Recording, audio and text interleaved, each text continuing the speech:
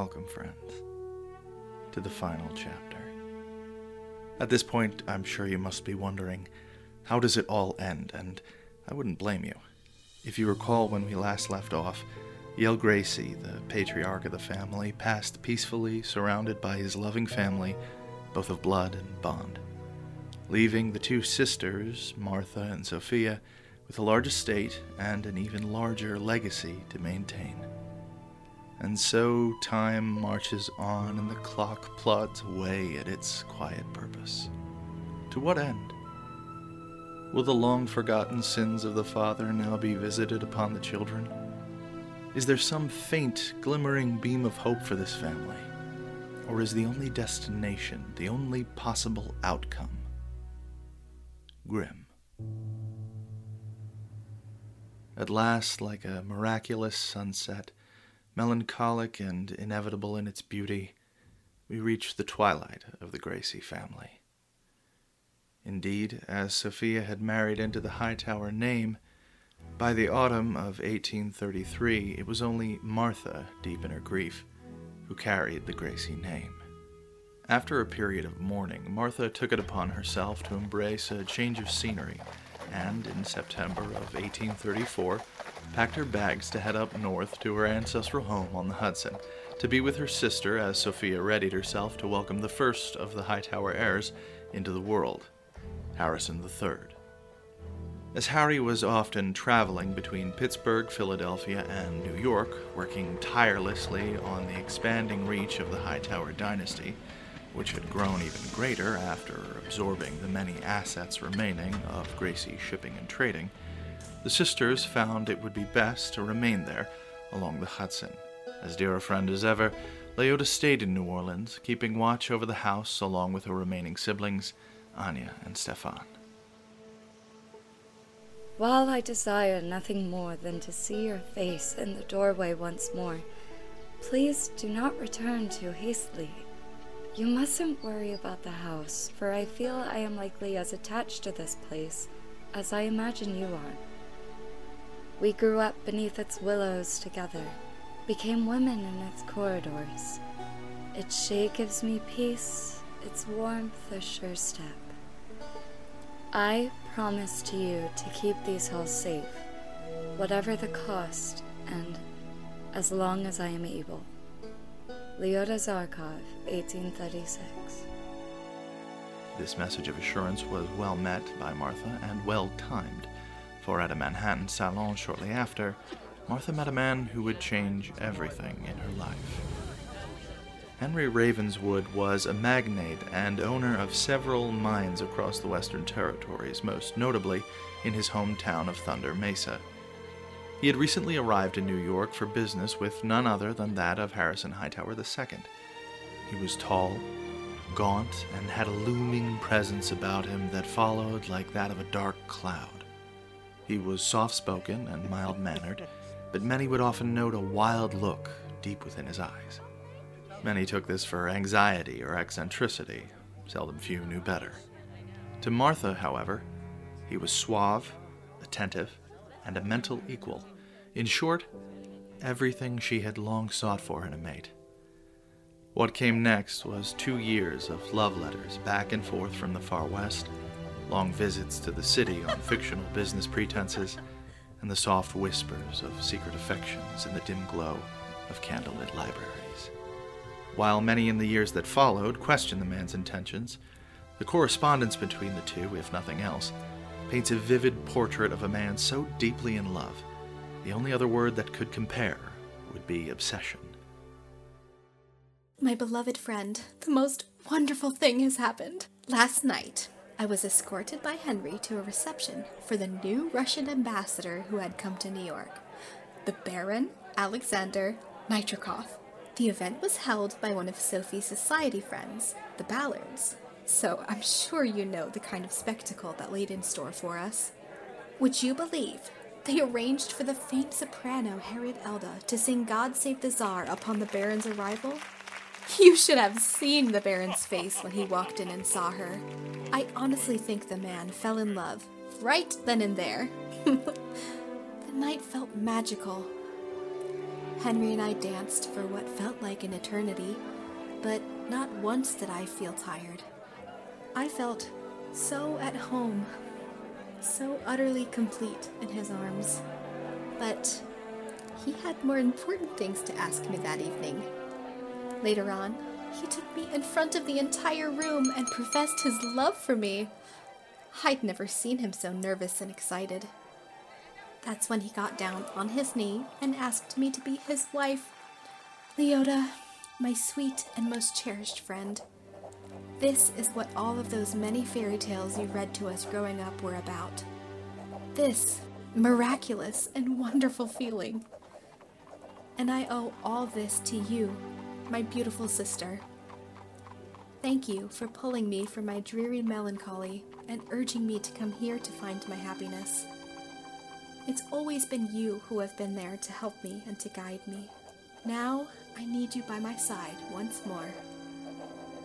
Come to me, my beloved friend.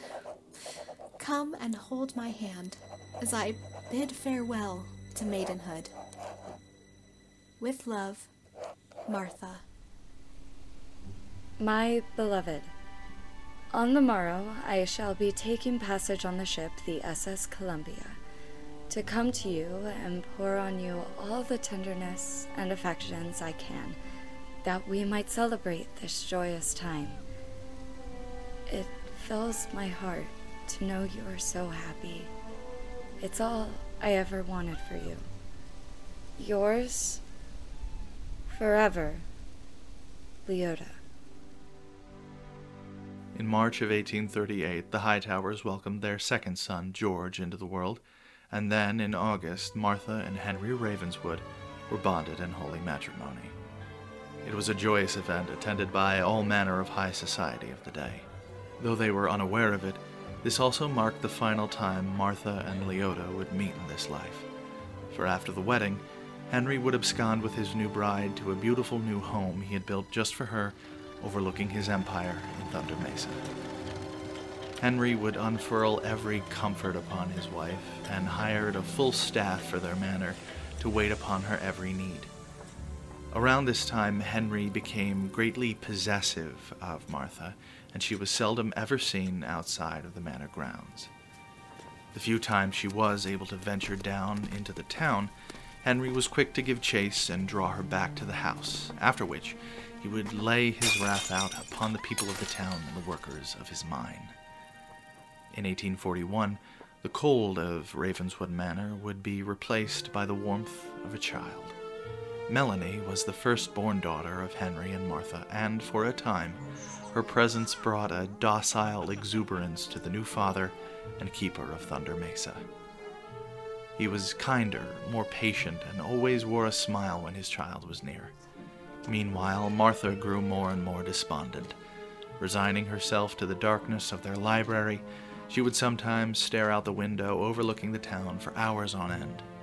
She began to take on the grim, gaunt appearance of her husband, and would not so much as look at her infant, leaving young Melanie to be principally raised by her governess. Martha would pass in 1847 while trying to deliver their second child, though both were lost despite the best efforts of the town doctor. A member of the staff at the time recounted the day in their journal. The moment Mr. Ravenswood realized that he had lost both his wife and the son, a terrifying rage overcame him. I'd never seen anything quite like it. He lunged at the doctor and beat him within an inch of his life. It took almost 8 men to pry him away. And then the wailing set in. Those horrible, horrible wails of agony. Katie Riley, 1847. The next 20 years would pass, quickly but with no reprieve of grief. An earthquake in 1860 would take the life of Henry and most of the town of Thunder Mesa with him. For more information on that, read T. Baxter's Big Thunder, American Enterprise in the Wild West, specifically Chapter 11, The Blunder at Thunder Mesa. His daughter Melanie would attempt to use the newfound freedom from her domineering father to at long last marry her childhood sweetheart, a miner by the name of Jacob Evans. The affair would end tragically when Evans mysteriously disappeared the day of their wedding. Melanie never left the manor after that night, and the staff was slowly reduced one by one over the months and years that followed until she alone inhabited the house. No one knows when she passed, but the house stands vacant to this day, though it has since been protected as a historical landmark. Over 100 years after the incident in 1979, an archaeological dig not 2 miles from the estate would find the remains of a man estimated to be from the same time period of Evans' exact height and frame. He was still wearing his nuptial suit. Not long after the unpleasantness in Thunder Mesa came the war, horrible and swift. Harry dedicated 100% of the Hightower industrial empire to help arm the northern armies and kept a steadfast correspondence with President Lincoln himself to ensure that as many needs as possible were met. Harrison III, now a brash and arrogant young man, did not see any action during the whole of the war, mainly due to the fact that he spent its entirety in Europe, first at university in Oxford, and then in Italy, wooing the famed socialite and heiress Donabella Ricci. Eventually, she would give in to his lavish advances and take her place as his wife, the first of 8. George Hightower, however, answered the call to duty and joined up with the 17th New York Infantry.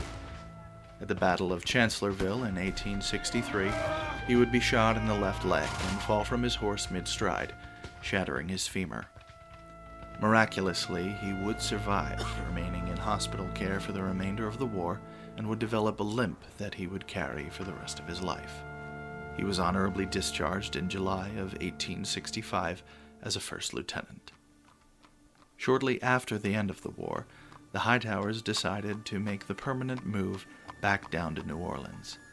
Loyal as ever, Leota had kept the house safe and untouched throughout the interceding years, principally by setting booby traps around the grounds and circulating tales in town of specters and evil spirits that stalked the property.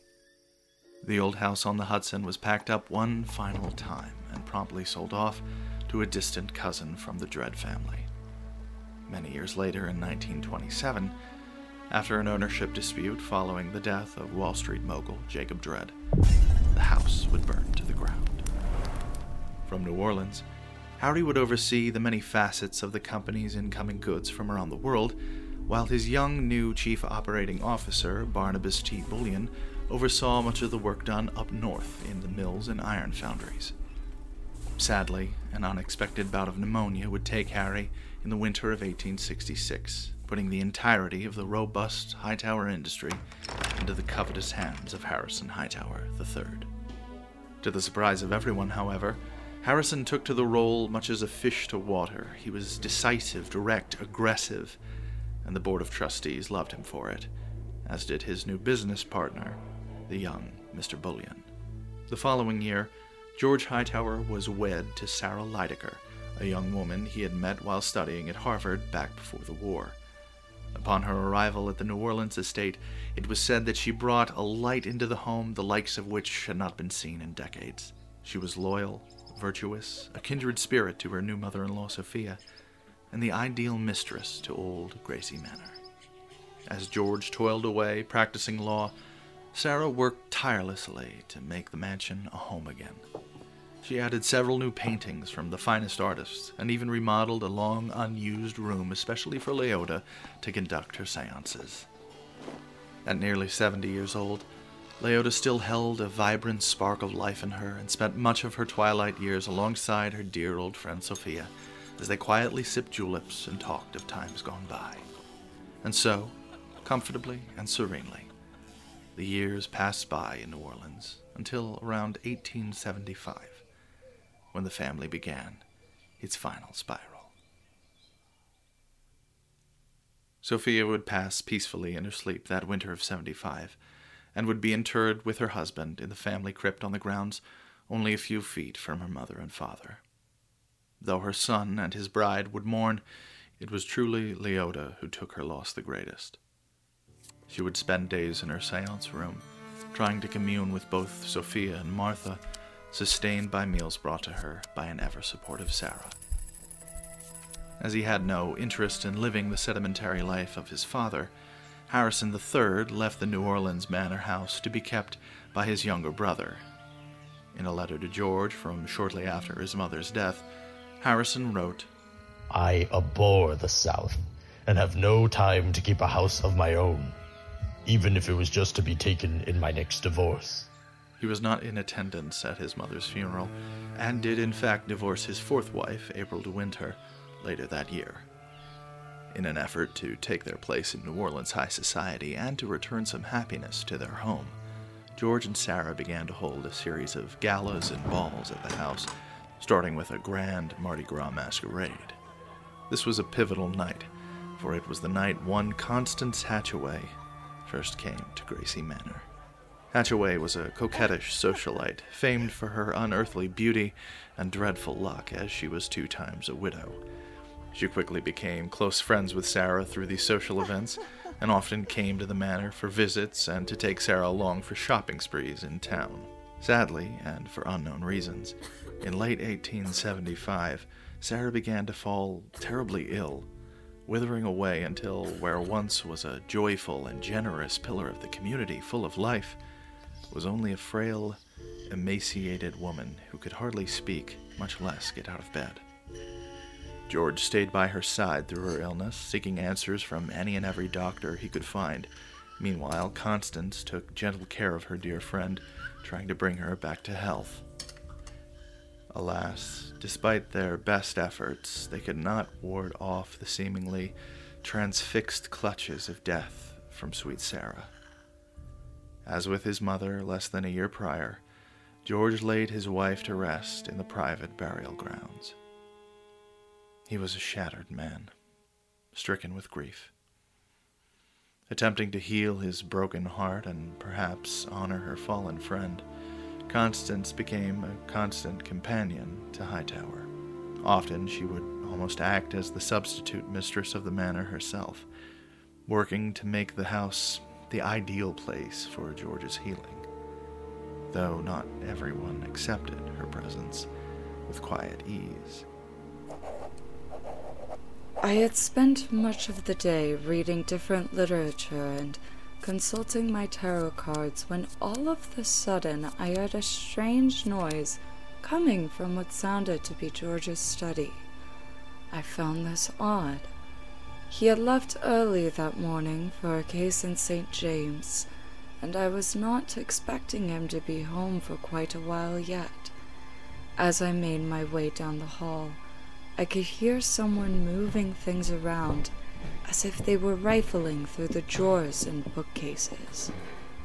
As I reached the door, it flew open, revealing that Hatchaway woman. She quickly explained that George had offered to lend her one of his mystery books the night prior, and she had come to retrieve it. Upon finding that he was not home, and not wanting to disturb me, she took it upon herself to fetch it on her own, and just quickly as she appeared, she winced a churlish smile and set off down the hall and out the door. After she was gone, I hurriedly went back to the study. Everything appeared intact save for one small book that appeared out of place. Upon closer inspection, it appeared to be an old journal of Master Yale's back when I was just a girl. This surely couldn't be what she was looking for. It had to be an accident. Perhaps she was telling the truth and simply fetching the book. Even still, I cannot help but sense something in that woman, though what I cannot say. When I found her, we both stood there for a moment, shocked to see the other, her eyes wide, her mouth aghast. Just for a moment, I saw something in her eyes, her expression, a harsh darkness, cutting and cold, the like of which I had never seen before. It was almost like she was another person entirely. Then, within an instant, the facade was back, cool and demure as ever. I know George has suffered greatly these past months, but I do not trust that woman, and I doubt I ever will. I have consulted my cards, and no matter how many ways I ask, the only future I can see ends in Oblivion. Lyota Zarkov, 1876. Over the months that followed, Lyota's resentment of the young woman grew, and she would bicker incessantly any time Constance would try and make a change to the house. One night, after an especially bad row, Constance requested to have a private talk to try and clear the air. According to Constance's account, the old woman could not be reasoned with and stormed out. Lyota was never seen again. As such, her seance parlor was permanently locked, never to be open again. Shortly after Lyota's departure, a romance began to blossom between George and Constance. They would be wed in the spring of 1877. It was the biggest wedding New Orleans had ever seen. After a long honeymoon in the Far East, the newlyweds came home to Gracie Mansion with a blissful excitement for their future together, leading New Orleans society towards the new approaching century. Constance was famed for the balls she would host, opulent and decadent in every possible meaning of the word. In 1879, Harrison III would at long last come to Gracie Manor to hold an annual meeting of a society group he was part of, though not much is known about the nature of that meeting. Years later, he would recount his one and only encounter with his new sister-in-law in a memoir. I had never met such a woman as could both delight my eyes and terrify me to my core at the same time. To all of New Orleans, it seemed that the bad luck beauty had finally beaten the odds. Then, one night, that luck ran out. New Orleans authorities rushed to the mansion the evening of June 6, 1880, to find Constance wailing as she clutched her husband's crumpled body. The assailant had broken in and brutally attacked him with a woodcutter's axe, striking Hightower several times in the head before absconding with some of the Mistress Hightower's jewelry and vanishing into the night.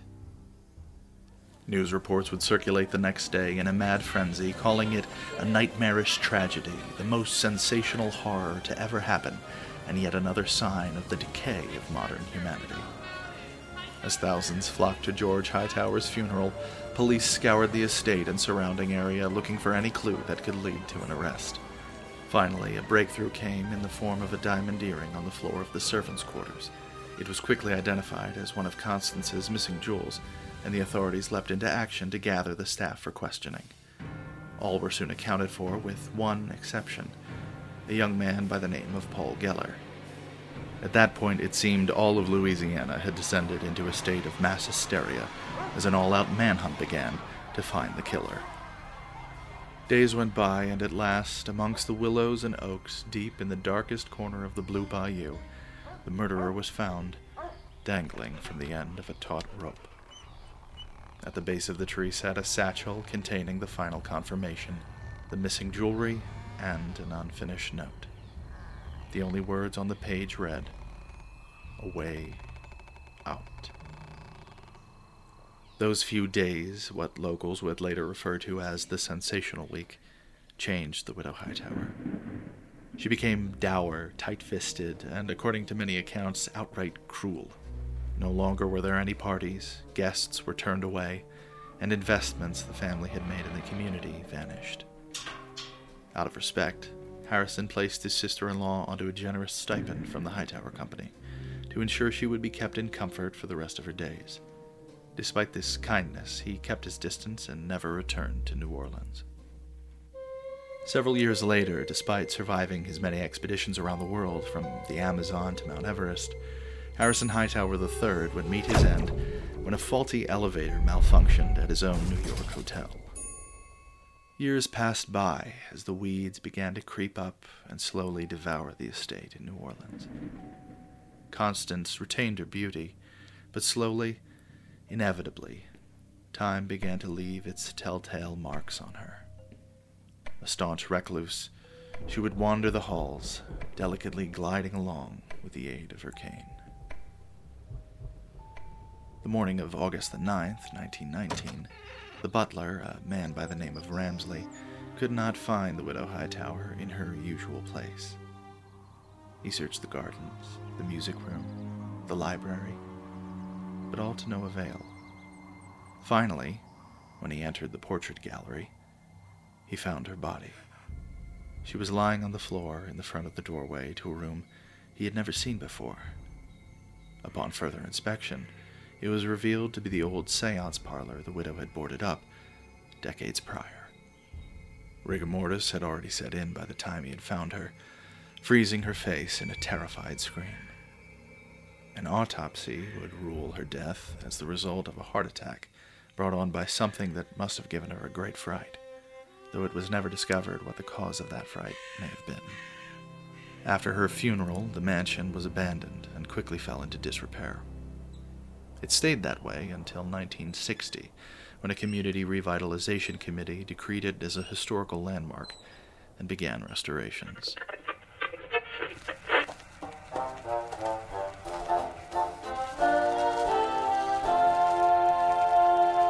And this hour of the Wally Ryman Show is brought to you by Duke's Cafe.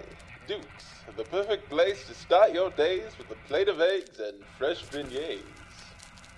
For our next segment, we're talking about the old Gracie estate. You may be familiar with it. Heck, one fella I grew up with used to tell the tale of a ghostly buccaneer that would roam the grounds late at night. I never saw such a thing myself, but boy did it stir the collective imaginations of every kid on our block. Now, as some of you may know, an initiative has just been approved by our fair city to restore the house to its former glory. Here with us today is Miss Molly Anderson. At 60 years young, she was one of the last people in the house while it was in operation.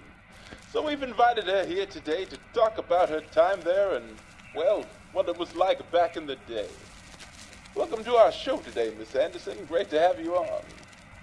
Hello, and hello to you out there listening. Now, you were there when the house was closed up, yes? Yes, as I recall, it was August of 1919. I was just a girl at the time. My pa had died in the war, you see, so it was up to me to bring home money for the family. Ma was home with the little ones. There was 5 of us. A lot of mouths to feed. I'm sure. Now, what was the house like in those days?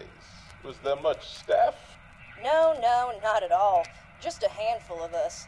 Many people think the house was in its glory until it was closed up, but that wasn't quite the case. Even then, it was starting to show its age if you knew where to look. And the family that lived there, what were they like? I can't say. By the time I come around, there was just one of them left. Cold type, you know. She was very stern, but she was also very solitary. Now, a lot of us younger folks, we all grew up hearing ghost stories, kind of old wives' tales. Oh, sure. About the house and the odd goings-on there. Did anything like that happen to you while you were working there? Anything like that? Yes, anything of the sort. Well, I tell you, I never had anything strange happen to me. That is until, I reckon it was the day Miss Constance was buried. We had to go through and collect things, items that were being willed away to folk. Mr. Ramsley, he was head of staff in those days, he had told me to go and fetch some things that were up in the attic. It might have been a painting or something, I don't quite recall. But I do remember walking up that hallway towards the attic door. I'll never forget it. I saw the door there, standing open, and the stairs leading up.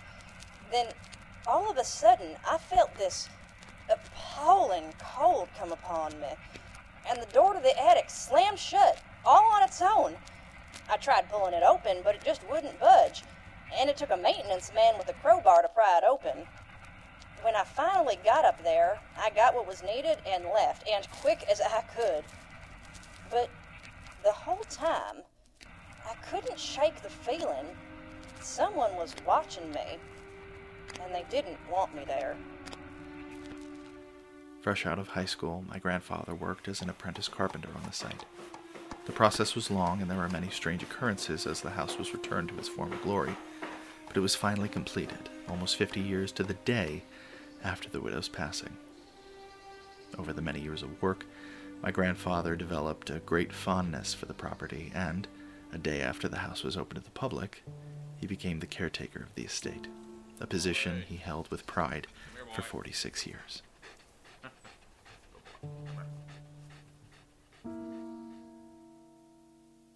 I moved away from New Orleans after college. I thought I would try to get out in the world and figure out what my life was supposed to be about. That didn't happen, but I did find a job working as a reporter. I remember shortly after when I got the call saying that my grandfather had been diagnosed. Every now and then I'd get to talk to him. We'd hit all of our beats. I'm a reporter, Grandpa. I'm living in New York now, Grandpa. Mary and I didn't work out, Grandpa. Then I'd get the same 3 preset stories, and then we'd him and haw till one of us got the nerve to hang up. Then one day the call stopped. Then it was updates. He's really struggling lately. He seems to be improving. This is probably it. It was probably it so many times that when the time came and it really was it, I didn't even know how to feel anymore. All I knew was I would have given anything in that moment to tell him I was a reporter just one more time. A few days later, I was in a receiving line. Condolences were given, eulogies were read. Eventually, I found myself at a table listening to a will, and not long after that, I was walking into my grandfather's home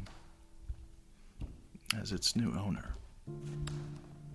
After a bit of time and some convincing from my mom, I decided to keep the house because, frankly, I was probably never going to be able to afford one on my own anyway. That was almost 2 years ago. It wasn't too hard settling in. The house was already nicely furnished, if a little dated. In many ways, it was like a time capsule, though not intentionally preserved. More like a place where time decided it was just no longer needed. He and my grandmother purchased the house back in the late 70s, and all the appliances were original. Old, but reliable, and draped in the burnt oranges and olive greens that have since become so indicative of that era.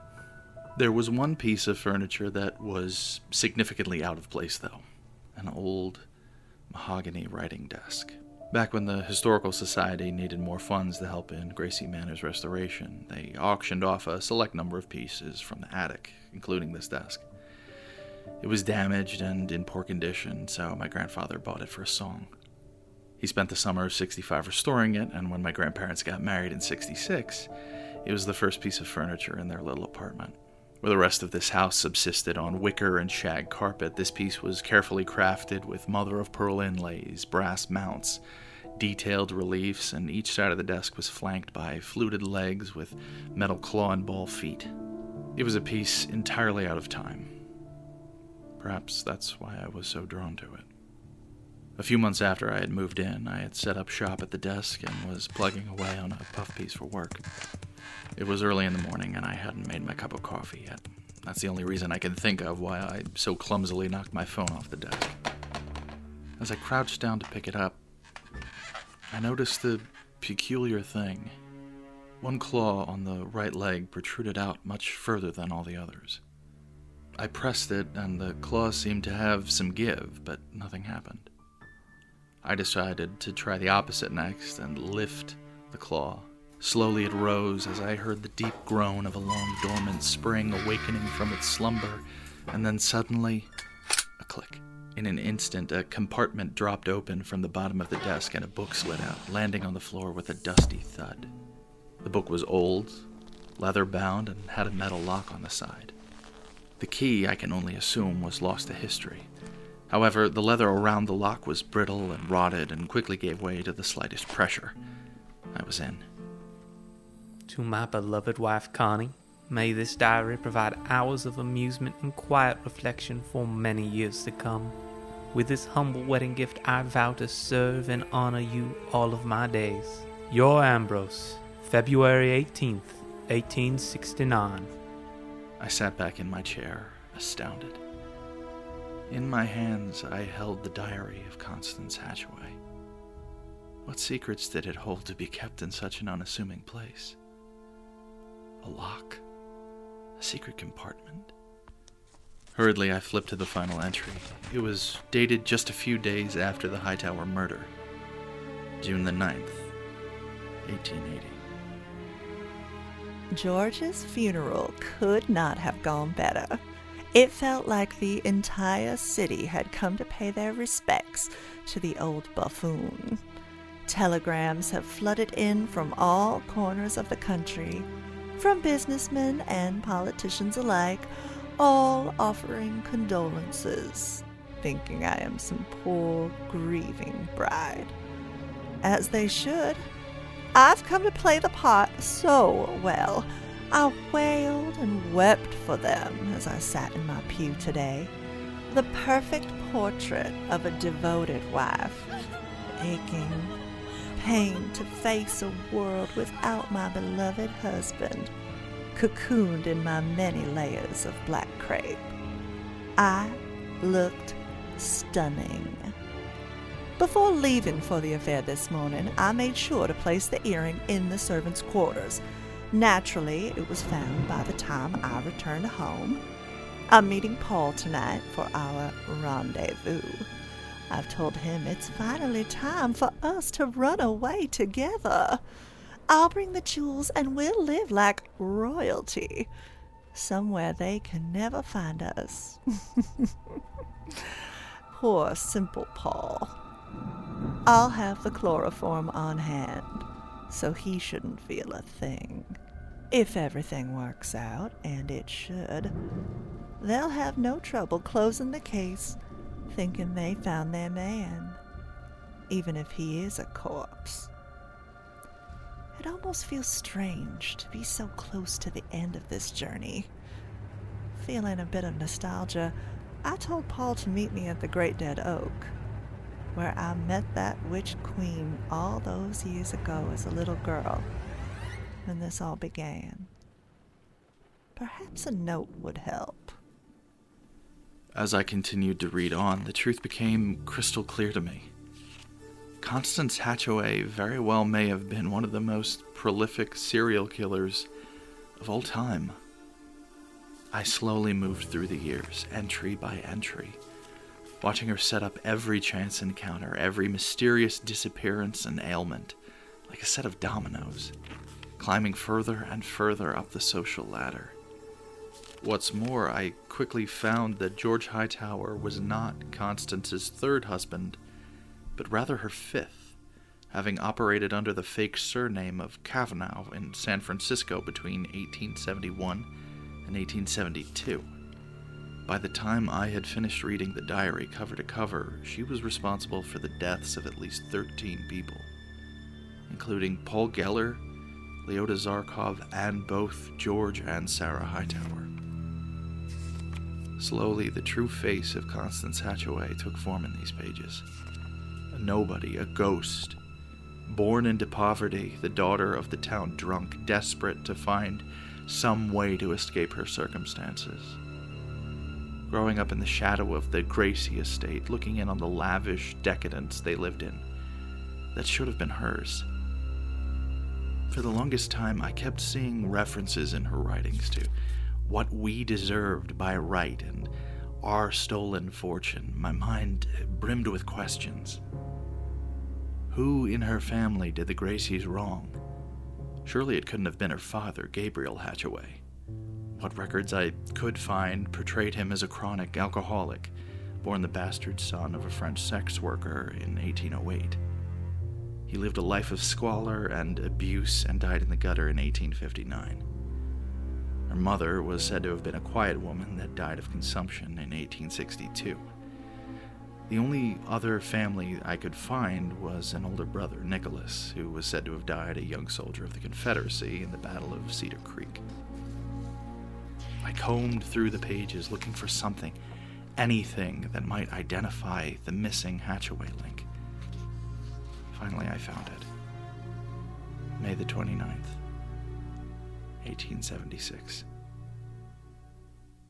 The day I've waited years for has at last arrived. I finally made it into George's study. He had left town for the day on a case and wasn't expected back until quite late. After a few silly excuses to the footman, I made my way down the corridor silently so as not to alert any of the other staff or that wretched gypsy to my presence. Once inside, I crept to the bookcases and began my search. It didn't take long before I had at last found it. The private memoir of Yale Gracie, just as foretold. I scrambled through the pages until I found what I was looking for. November 11th, 1807. The final piece of evidence of the Gracie's crimes against my kin. There, in detail, Gracie described the night that he, along with that hag Leota's father, killed my grandfather and took away from us any chance of prosperity, any chance of us Hatchaways being treated as more than the dirt on their boots. If they could see me now, in this monument to his treachery, soon, very soon, I'll crawl into his grandson's marriage bed and take all I am owed. In his writings, Gracie spoke of the dark magic Desponia taught my grandfather and of his misplaced head. Before I had a chance to read the map revealing its location, I heard someone coming. Acting quickly, I tore the page, hid it in my pocket, and made haste to the door.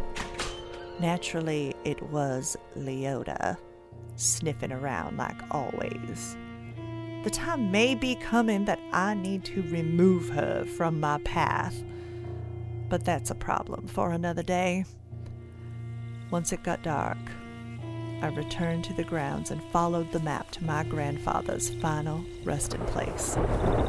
It felt like I shoveled for hours, but at last I found it, tied and chained inside an old leather hat box. Tonight, if the legend is true, Jefferson Hatchaway will rise again as a spirit of vengeance to curse the Gracies and the Hightowers to an eternity of suffering. I love a ghost story as much as anyone. I think you know that by now. But I've never been one to actually believe in ghosts. We love to hear stories that allow us, if just for a moment, to believe in a reality that's more than a mundane series of coincidences. It's a fantastical concept, and maybe that's why my editor kept shutting my article on it down. Maybe it's because I later found out that our news site is a subsidiary of the Hightower Group. But there are things I've found on this journey that I cannot ignore. Maybe it's all true. The spells, ghosts, all of it. If the hate of one person can wipe an entire family from existence, what else can it do? Can it reach past the veil of this world into regions beyond? Can that side reach back? On nights when I'm feeling particularly restless, I drive up to the mansion to clear my head. I can never tell if it's the moon or just my mind playing tricks on me, but sometimes, on clear nights when the wind blows just right, I swear I can see lights coming from the windows of the house. Perhaps there is something or someone still in there, lingering between this world and the next, watching and waiting to be found.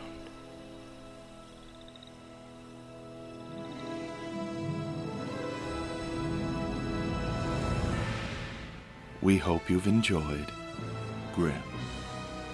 Our cast this episode included the voice talents of Skipper Melody as Leota Zarkov, Lizzie Potter as Martha Gracie, Shanna Stoker as Katie Riley, Brayson Lamb as Harrison Hightower III, Tyler Yaney as Wally Ryman, Mary Laidlaw as Molly Anderson, Josh Lakaitis as Ambrose Harper, and Jessica Gardner as Constance Hatchaway. Brennan Betterly, producer. Tyler Yaney, associate producer. Original score by Aaron Daniel Jacob. Grimm is a non-profit, unofficial haunted mansion fiction written by Mason Betterly and inspired by stories, concepts, and actual historical events. It is not in any way affiliated with the Walt Disney Company, nor does it reflect the company's views.